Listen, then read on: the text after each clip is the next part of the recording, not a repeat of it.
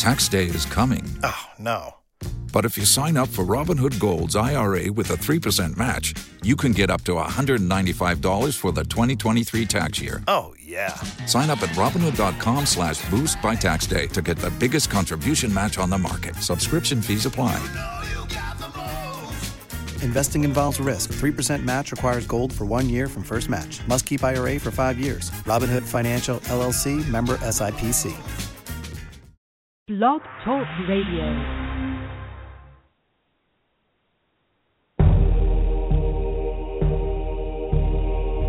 Forbidden archaeology, forgotten history, divination, magic, cryptozoology, UFOs, nature, science, and spirit. All this and more right here on the Main Street Universe Radio Network. Hello, everyone, and welcome to another episode of Main Street Universe, usually Wednesdays at 8 p.m., sometimes flexible according to a guest. Tonight, Tuesday at 8 p.m. And right before we get started, just want to remind everybody that there's a few shows on the Main Street Universe Radio Network, including this one, usually at Wednesday at 8 p.m. And we also have that same night, Mr. Darren Bouquer with his show Spiritual Insight. Then Tuesdays at 10, we have Green Magic, Green Medicine with Miss Susan Weed, the very well-known herbal medicine practitioner. On Fridays at 4:30 in the afternoon, we have Activating Compassion in the Midnight, or it used to be called the Midnight Hour, but now it's just Activating Compassion.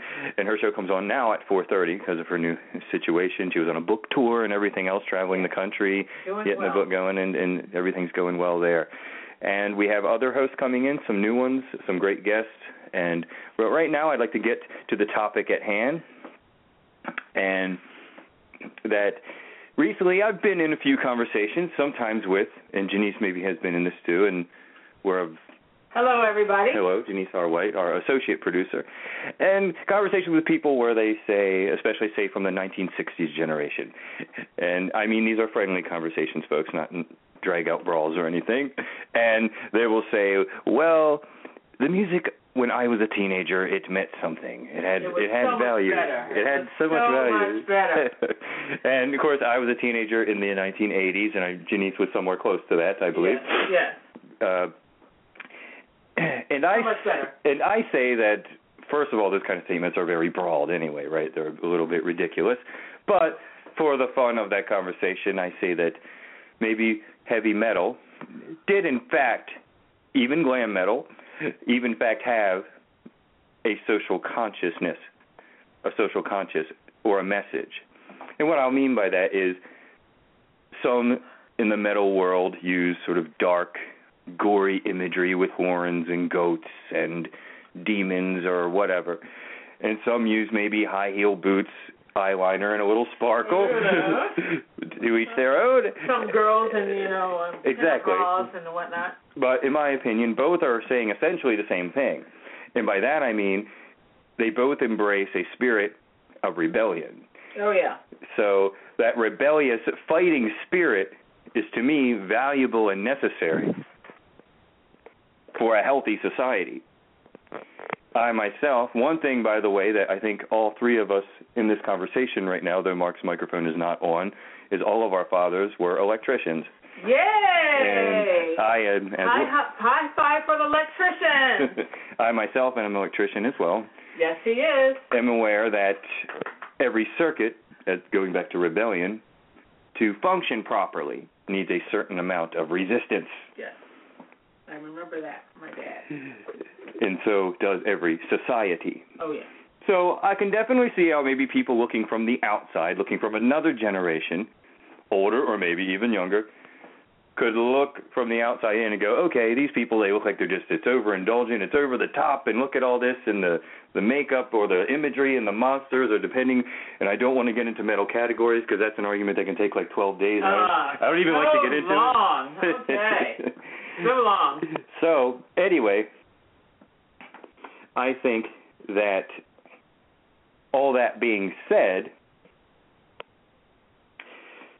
if you look a little deeper, you can see, A, some genuine artists, some genuine great singers, some genuine, certainly musicians, guitar players, some beautiful songwriters, and people that are concerned, and I think our guest tonight is someone who has shown that, and especially I think in some of his work recently as someone who has shown compassion for his fellow humans through some of the organizations that he has helped aid, and shown the capacity as well for deep reflection in his songwriting.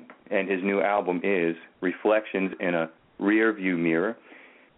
And we are very happy on Main Street Universe to welcome Mr. Mark Slaughter to our show. We'll be back in just a minute. This song is from Friends of Our Woven Green. It's our opening theme song. And we'll be right back. Join us in our circle.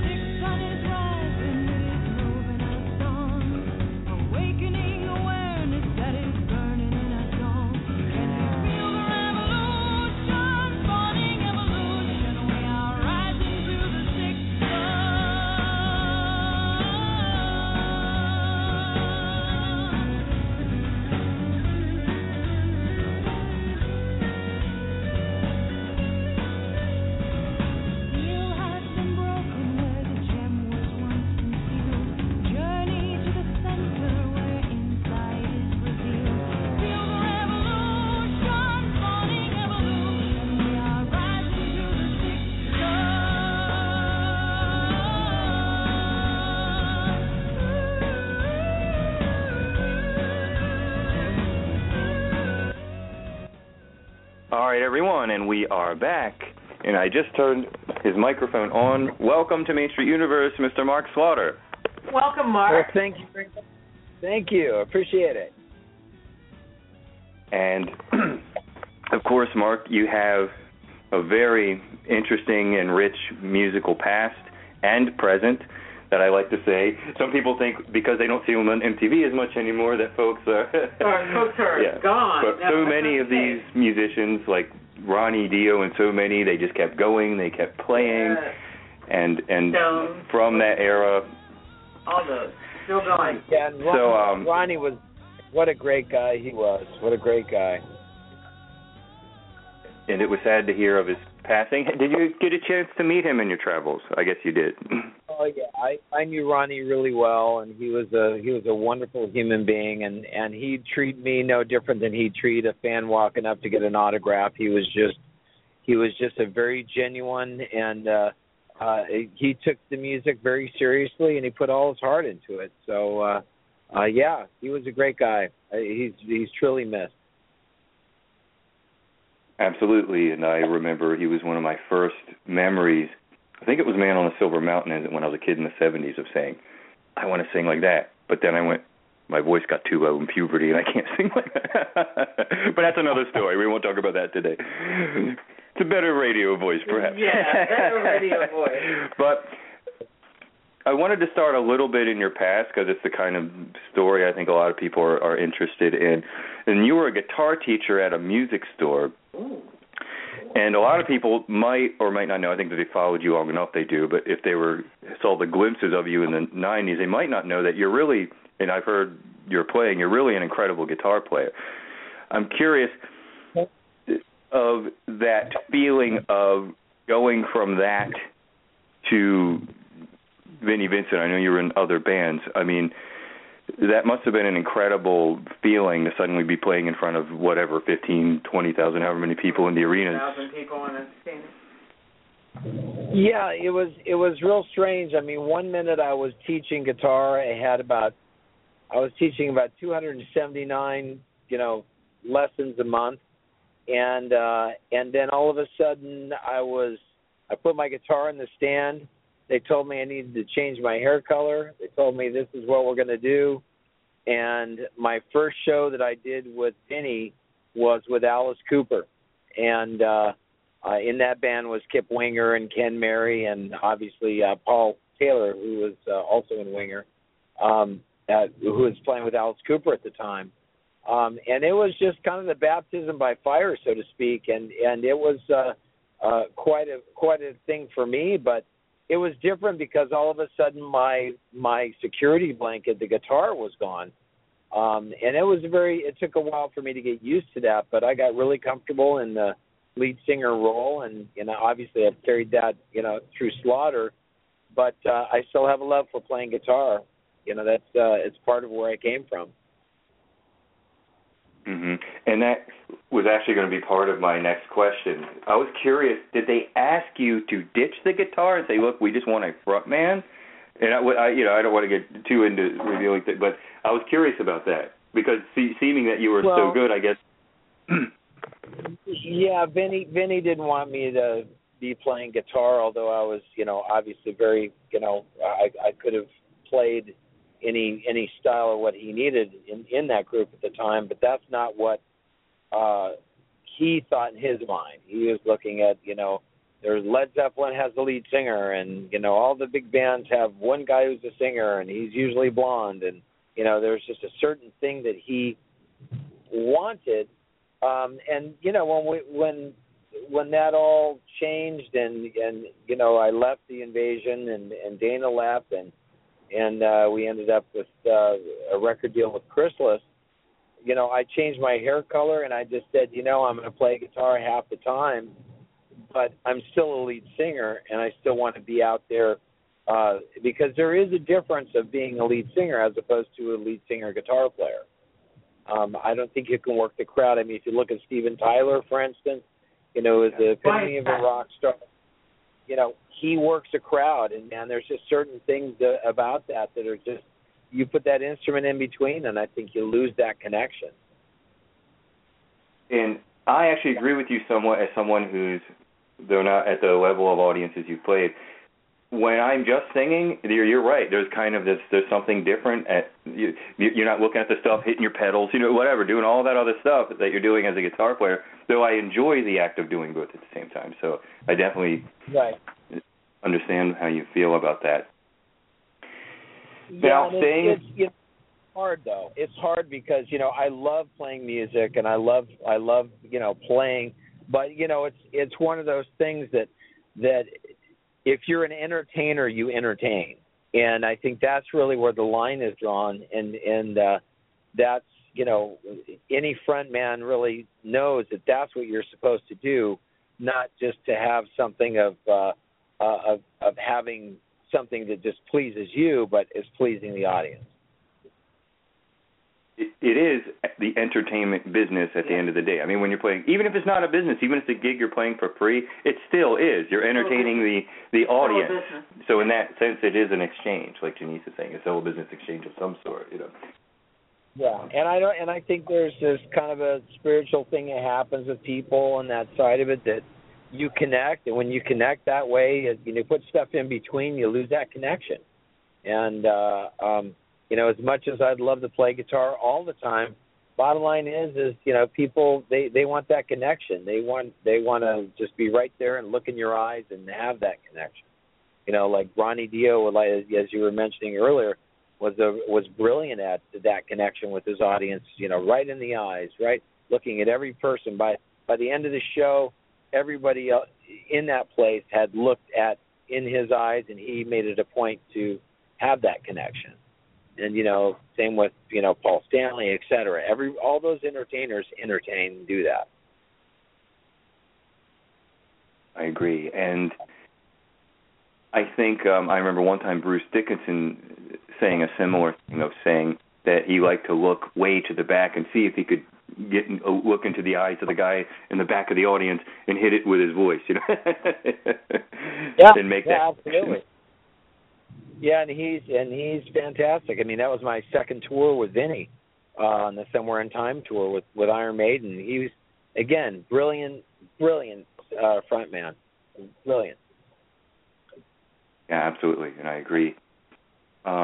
Staying a little bit with the Vinny years here, and then we'll move on a little bit. Janice had a question for you about Love Kills. Oh. Yes, what was I have a couple questions here, but I don't know how many he'll let me ask. Okay, I'm the associate producer. I can ask away. So, but I do want to ask about Love Kills because I listened to it last night and I put it on the very pretty melody. Main Street Universe Facebook page. So what was the motivation? I know it was for Nightmare on Elm Street, which was really popular in the 90s and the 2000s, but what was the initial motivation for it? I think or did Vinny write it, as Daniel just pointed out to me? Yeah, Vinny is that was Vinny's thing, and the song was written about again, it was a very somber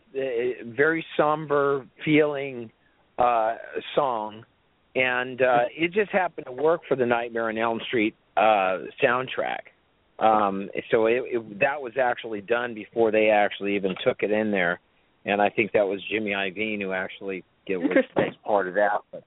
But it's the song itself is just had a lot of hurt, a lot of heart, and Vinny is a writer. He certainly wrote a brilliant song, and I think the band performed well, and I think that it. But as far as was it written for the movie? No, it was written, and then it was pitched, and they loved the song, and it went right in. It wasn't. It was just kind of one of those things of a natural course of events.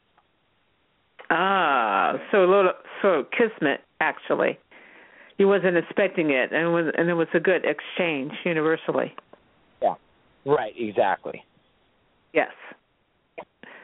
So, and I want to ask another question while I have the phone. How has, and excuse me if I'm naive here, but acid rock / heavy rock different in 2015 than it was in the 80s and the 90s? Because I love the 80s. There's nothing wrong with the 80s. I'm an 80s child. And a reggae. And a reggae DJ. And reggae was really in the 80s. So I adore the 80s. And I feel that the music is so much different all across the board in the 2000s. So what is your take? Well, I think that, it's as a songwriter and an entertainer, it's really it is very, very different than what it was. But I think that what the 80s even though our band, meaning Slaughter, was released in 1990, what our music represented was a good time, and it was there was heart in our music, and there was some just real life situations in our music. But ultimately, it's that time was just a good time. If you go to a Slaughter concert, it's a lot of fun.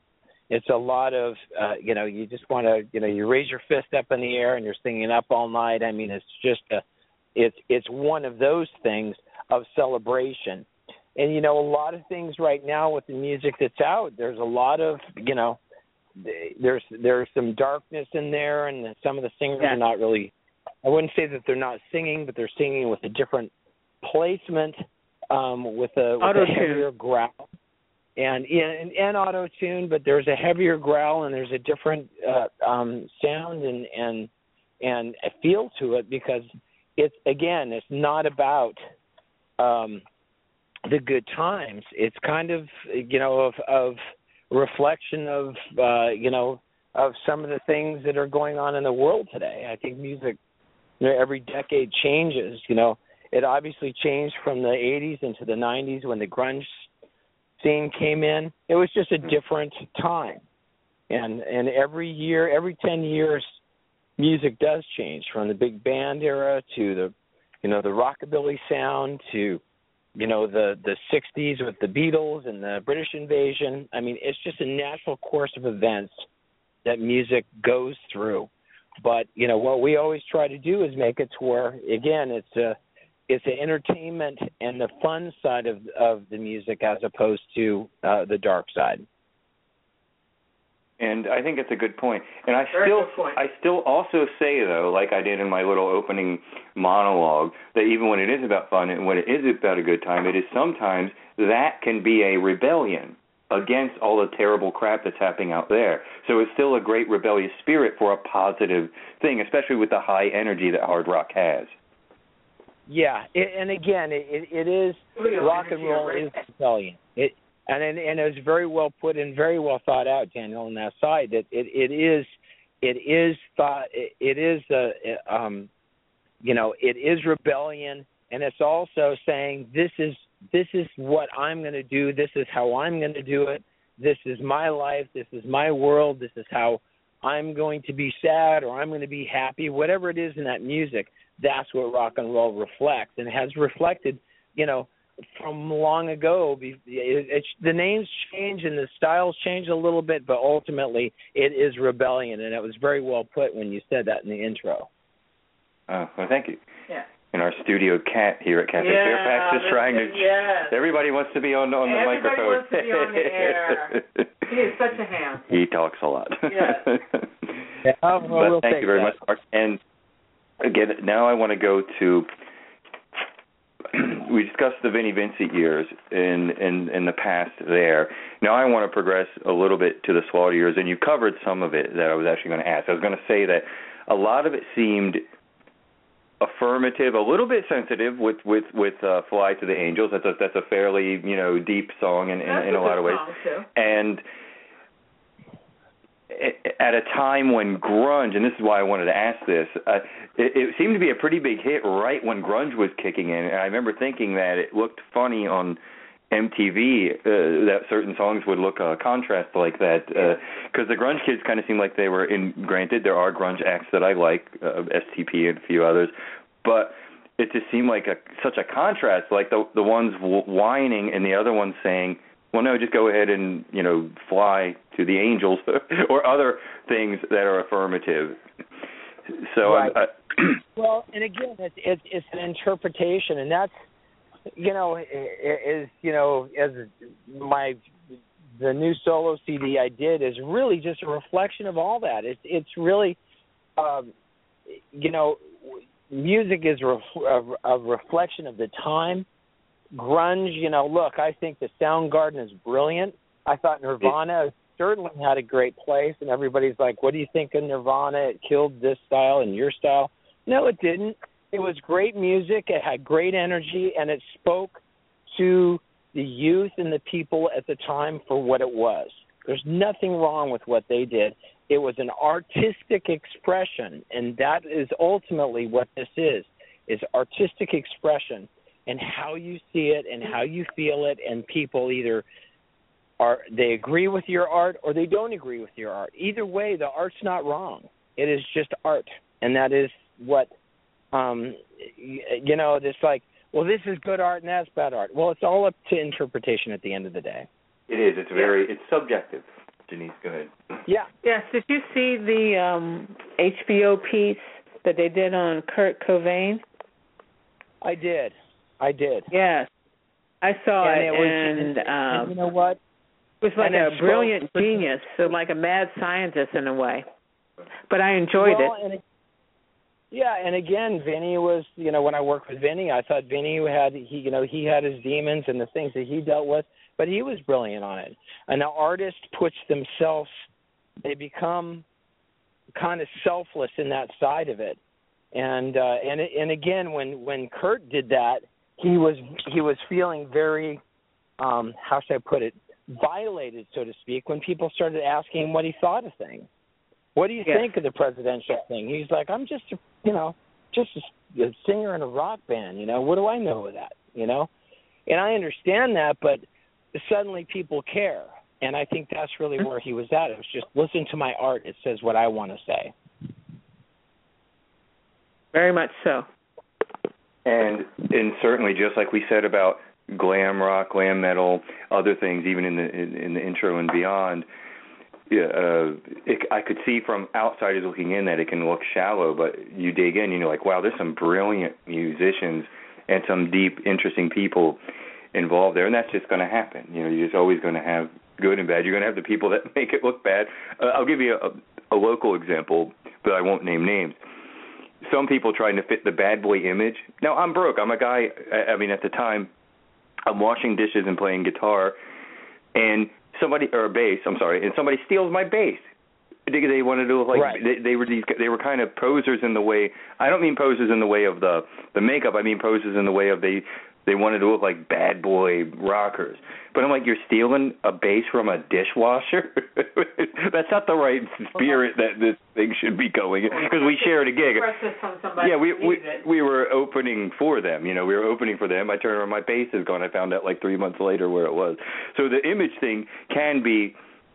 It can sidetrack from the actual people and, like you said, the actual expression and art involved. You know, it's an art form, and it is the expression. Well, and that's what, and it's very different. And you know, everybody that we've spoken about, which I'm glad that you're, you know, keeping it online in that side, whether it be Ronnie Dio or Nirvana or any side of that, you're talking about people who wrote and did their own music. I mean, you know, for you know, the Slaughter music from our genre, which is that 80s time, we were the only band from that genre that wrote and produced and still perform our music at this time in our career. We're still out there doing it, and we still had the creative control to do that.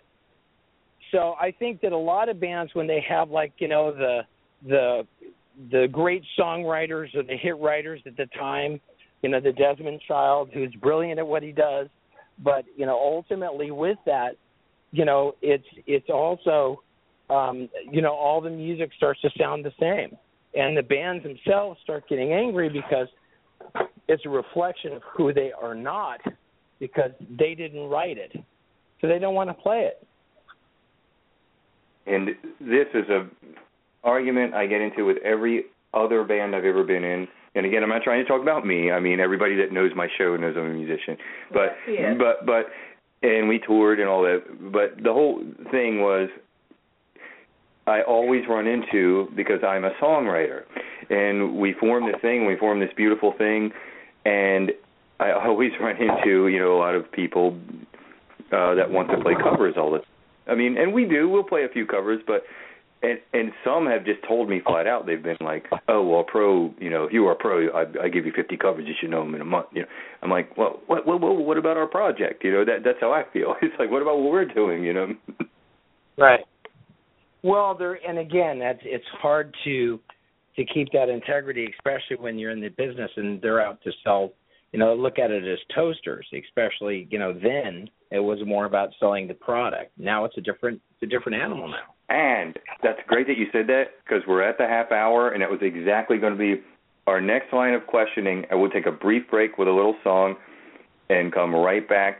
We'll talk about a little bit about the modern music biz, but then I want to focus for the next half to be about your new album. Speaking of people expressing in the new album and things like that, and all the things you're doing now, that and the voiceovers and everything.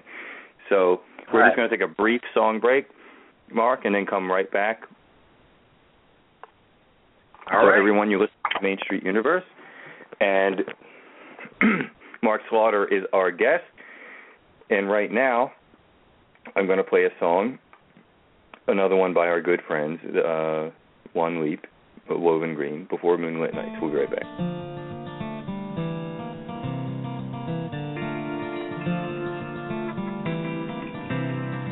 Before moonlit nights, an infant cries in the great void of silence. Before we knew time, a miracle spawned the dawn of life. Hear all the stories of how we came to be.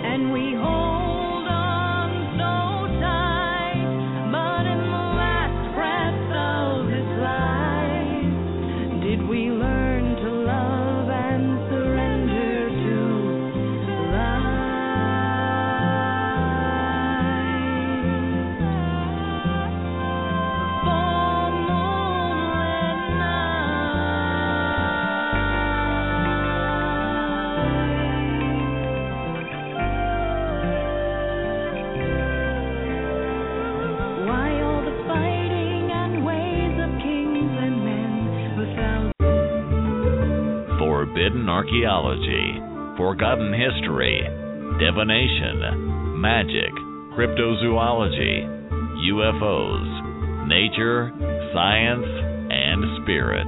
All this and more right here on the Main Street Universe Radio Network. All right, and we are back on Main Street Universe with our guest, Mr. Mark Slaughter, myself, and associate producer Janice R. White. Hello, everybody. Janice is also Hello. Reggae Party here in local Fairfax Radio, FPA. My 4th year, October 11th. Absolutely. And you had a Marley or two on your show, right? I had the granddaughter. I'm still trying to get Steven. He's going to be in the area for Labor Day, even though I'm going to go to Philadelphia. But we're going to try to work something out. Absolutely. So we're building a music community here in Fairfax, Virginia, Northern Virginia. For people who aren't familiar with Virginia, we're near D.C., so it's kind of 20 minutes? About 20 minutes from D.C. From D.C. And it's a great, interesting, diverse, beautiful place to live. We think the town needs to party a little more. A lot more. A lot more. So we're, trying to run open mics and create events and have radio shows and do things to bring our little music community together. Anyhow, we're talking to Mark Slaughter this evening. And, Mark, we were just before the break discussing the modern music business, because back when I was a kid, which is back when I heard some of your songs, including another one I liked on a side note was Back on the Streets. I think that was one Vinny might have wrote for you too. But I like your I kind of like your deeper voice too. Like, you're known for your screaming, but like on Love Kills, I like your deeper melodic voice. That's on a side note, but let me get back to the point. The modern music business, before it was about selling copyright. You're selling a physical thing. You're selling a copy. Then it went to maybe you sell some downloads, and that's kind of the way we're trying to live in now. So what about this whole thing? I'm curious of your opinion. How did this affect you? I'm not asking you to expose your bank account or anything. I'm just saying.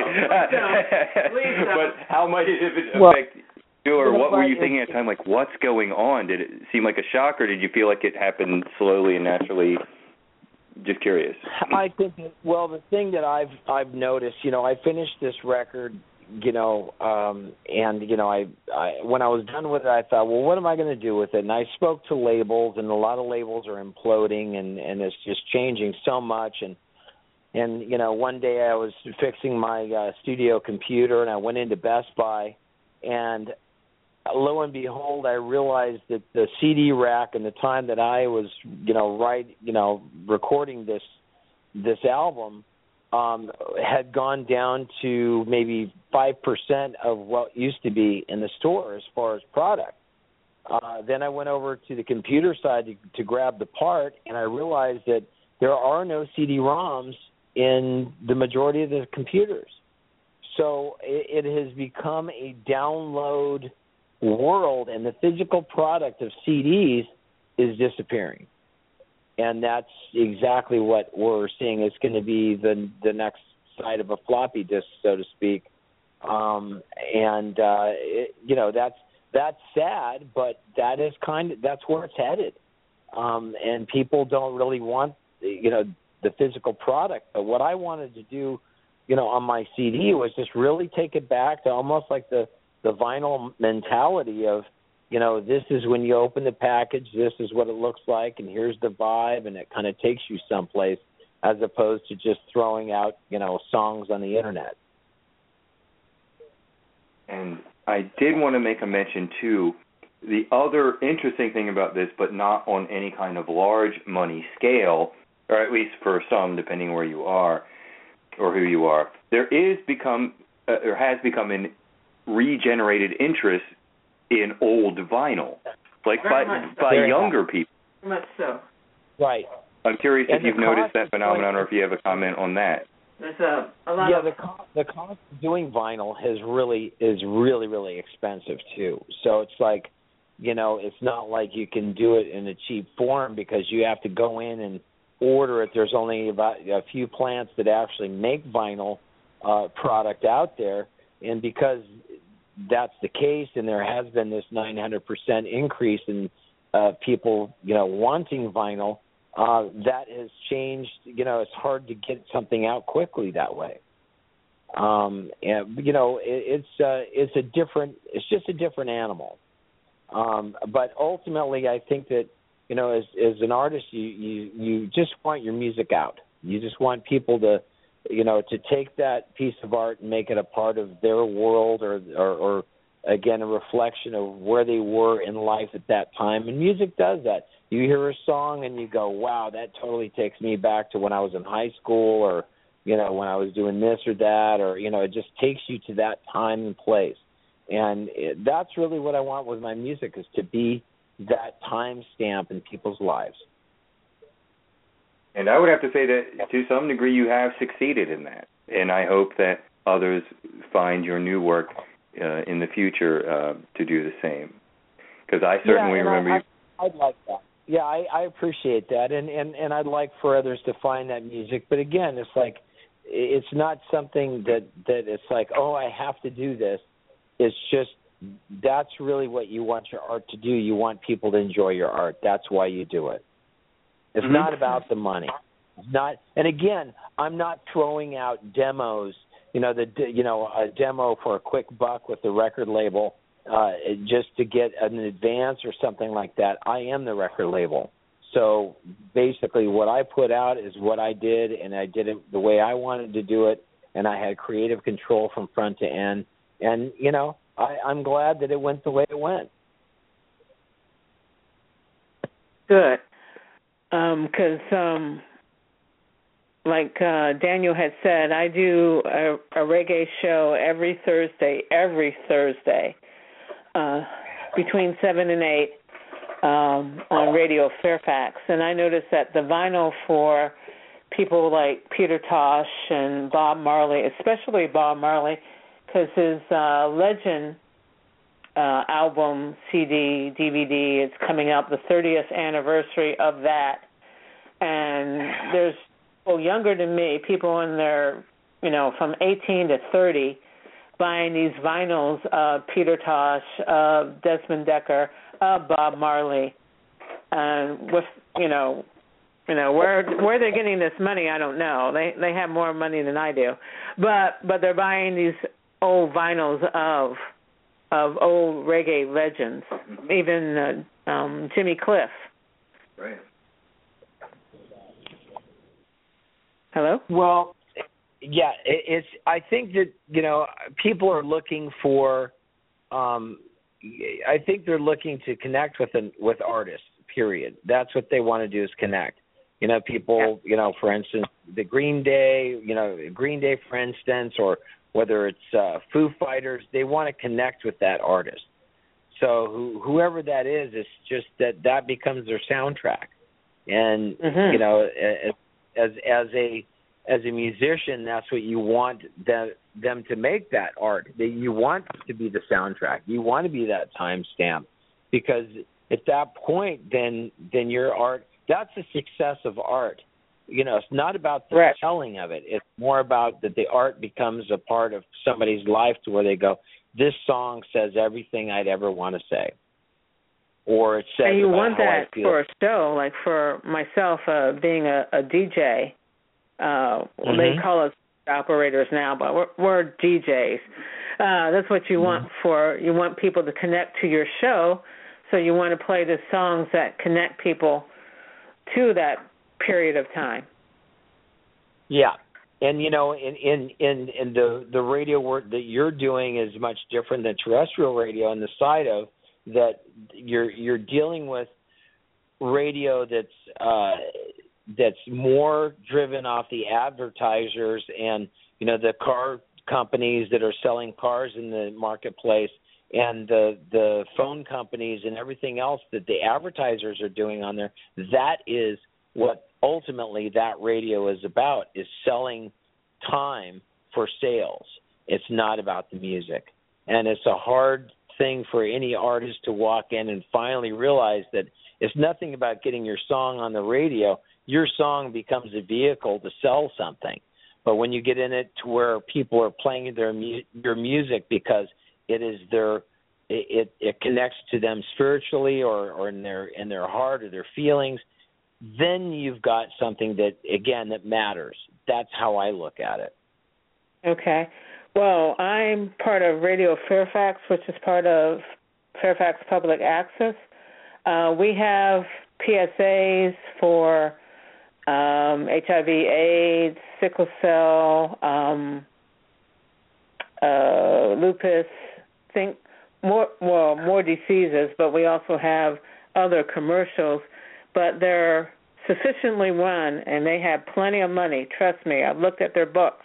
Right. So they don't Right. do Main Street type of advertisement of, like, let's say Kmart, Walmart, right. Macy's. No, they do more PSAs of things that standard. actually matter to people. Right. Well, and that's the type of radio we're talking about. That is really that's the type of radio that I'm in. Yeah, exactly. That's what matters nowadays, because regular radio, if I go in and I said, hey, there's, you could spin something that's new off my record, but, if you go into a regular, normal radio station, they can't play that stuff because they'll go in and say, hey, we got Mark Slaughter, and then they'll play something from Slaughter because, again, that's what their advertisers want. They don't want to throw people to turn the dial, so to speak. That's where their Correct. fear goes in. Correct. So they'll play Skinner, 4 Skinner songs and, 5 Pink Floyd. And, again, love Skinner, love Pink Floyd, but comes a point where there's other music out there, Even Bruce Springsteen has complained about the same thing in interviews that I heard with him about they won't play him, and he would be one of those ones you might think that's safe and that they would play. So that shows you how it's gone. And since there's about 20 minutes here left, I wanted to really now focus on Reflections in a Rearview Mirror, because it's your newest work, and I wanted to really do that. I wanted to say there were 2 things that jumped out at me, Mark, straight away when I listened to the CD. One of them was almost a little bit what you were talking about earlier. The album seemed to feel a little bit empowering. It seemed like an affirmation, reflection. It seemed a little bit thankful. As well as it seemed a little bit deep, I truly enjoyed the instrumental in Circle Flight, which I thought was beautiful, with a beautiful flute. And I also liked Velcro Jesus, about people kind of wearing something on their sleeve that they can temporarily take off. But I wanted to start from one at a time. I guess I'll start with Velcro Jesus. I imagine this came from conversations. I'm curious to hear your motivation for that song. Yeah, it's Velcro Jesus is, and any Christian would goes through that, where their faith becomes almost a fashion statement instead of living it, and it's also observing people who do it as a fashion statement. They take it on, they take it off, replace the ones that they have lost. I mean, it becomes more about the monetary side of what that word is. And it's the iconic, sort of side of it, and as opposed to what religion really is, or how to live a certain way. In other words, they don't do that. That's not in their heart, and they don't do that. And that's really what the song is about, is that kind of the hypocrisy that people do of the convenience of living it when it's convenient, as opposed to really trying to be the best person they could be at all times. Or maybe preaching it when it's convenient, right? Bashing. Yeah, I also got the feeling listening to the song that it was about, okay, well, if you're going to wear this so heavy, don't come down on me so much. Yeah, I mean, and again, I've done that. I've talked about that. Even the opening track of our first record, Slaughter, was Eye to Eye. It was about, everybody's got their opinion, and it comes to the point to where they're so busy judging instead of really internally looking at themselves and growing as a human being and spiritually growing. They're damning everybody around them so that they can actually have a little bit of a pedestal. They can step on their heads to be a little higher. And I just don't agree with that mindset. I never have, and I kind of, that injustice, I like to certainly put it out there with the big flare, Yeah, no, and I'm totally with you. And of course, the band I'm in and a lot of the people I'm around have multiple faiths, and it's about them being good people within that faith. Truly, basically, that's right. You know. That's right. That's right, and it's also the having the tolerance to understand it and not have the ignorance to say that, you know, whatever you do is, if it's not what I do, then, you know, then you're a bad person. That's not right. that's developed Jesus right there. Absolutely. And the next one I wanted to bring up was, of course, the instrumental. And I'm just curious, the inspiration. It almost sounds to me like you were sitting out in the middle of the woods and hearing the trees or something. It was just beautiful. And the piano accompanying it, the whole thing, I just thought it was really nice. Well, thank you. That was written in about 4 hours. There was a gentleman named Mike Cerna, who's a friend of mine. He's an Apache, Native American Indian, and I'm Cherokee. And one day he gave me a flute, and he said, "I want you to play this someday." And he gave me this flute, and I was like, yeah, I'll definitely do that. And, you know, touring went on, and, you know, I dabbled with it a little bit, but never really sat down with it, you know, wholeheartedly. And one day I get a call from his wife, and she said, you know, Mike had passed from cancer. And they do a life celebration where everybody gets together to play music. And she said, look, I'd like for you to come to his life celebration if you will. And I said, I have shows on that date. But I said, I'll tell you what, I'll make a piece of music for Mike and, you know, about that.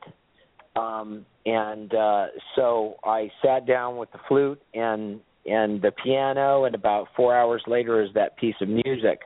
And the story that he told me, which I thought was really cool, is he said that when his brother had passed away when he was younger, there was an eagle when he was out building flutes in his shed. There was an eagle that was circling around the top of the trees where he was working. And then the eagle sat down on a tree about 12 feet away from him, and in the belief on the Apaches, that was his brother. He said, "Hello, my brother, how are you?" Because he felt that his brother's spirit came through that eagle. And he talked to the eagle, and all of a sudden it took up and then flew around in circle and then flew off. So that's where In Circle Flight comes from. That's what the music was written for him. And the story is about that of that in circle flight of the balance of nature and song. And I love your explanation. By the way, being Janice, we're here just loving it, and it's a great and beautiful song, and I truly enjoyed it. So it's only about 2 minutes, about 1:40 something, but it's just a nice little it's a brief instrumental. Brief little instrumental, but it's honest and heartfelt, and I think that's what people feel on it. It's a powwow drum in there, and it was done in a traditional side except for the piano. And interesting because part of the diversity of my band, my guitar player is Cherokee as well, and was once someone that was a temporary intern chief for a group, and as well he teaches the old language. That was a fascinating thing about him. There remains. Right. That's great.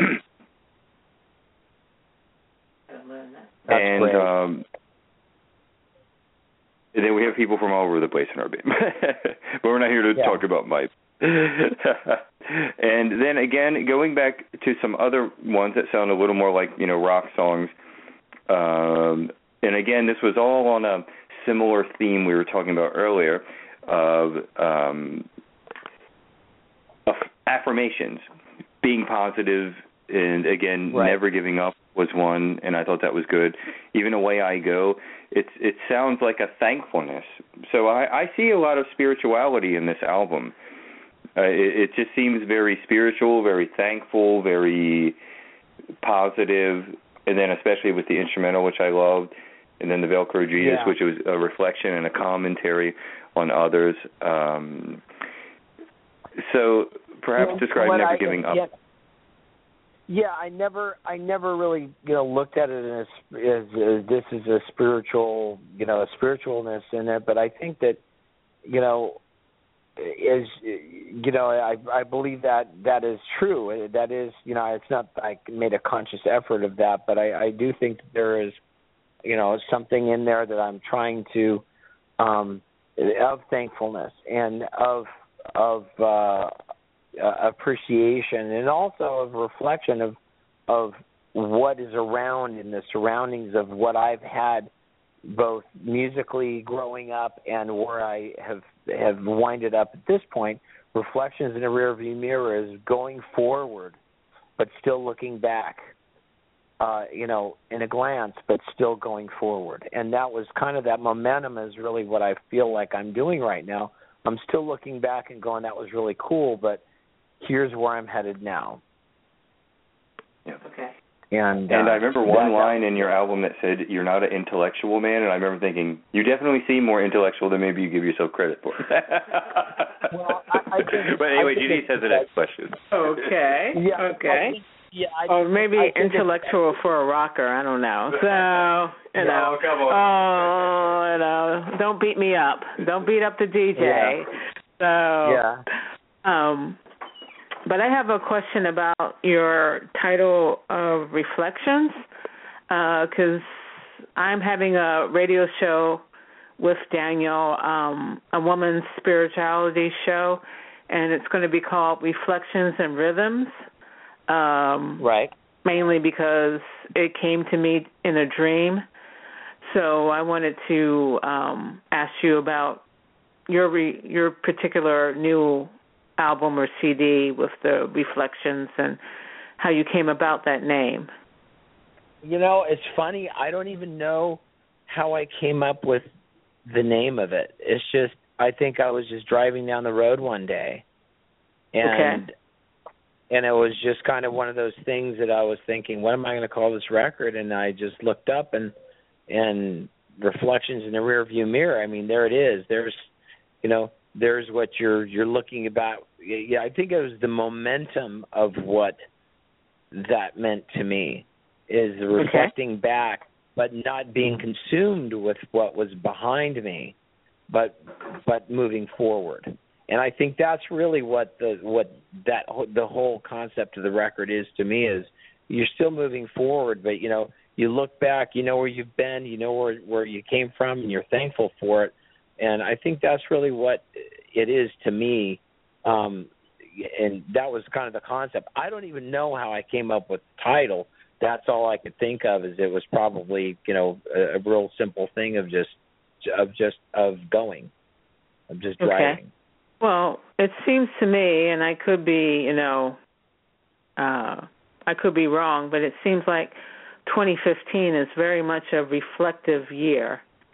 It's not the first time I've heard reflection come out in any type of media. It's actually coming out a lot. And like I said, my particular spin on it came out as Reflections and Rhythms, and it was supposed to be that's my woman's show, for women only show or whatever. Right.